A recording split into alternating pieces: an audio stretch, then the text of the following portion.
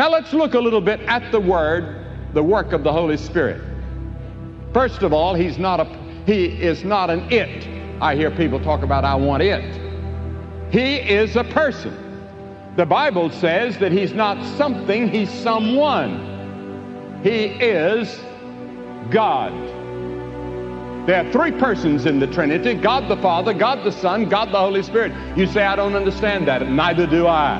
I'm not going to try to explain it, at least at this point, except by faith that there's one God expressed in three persons: God the Father, God the Son, God the Holy Spirit.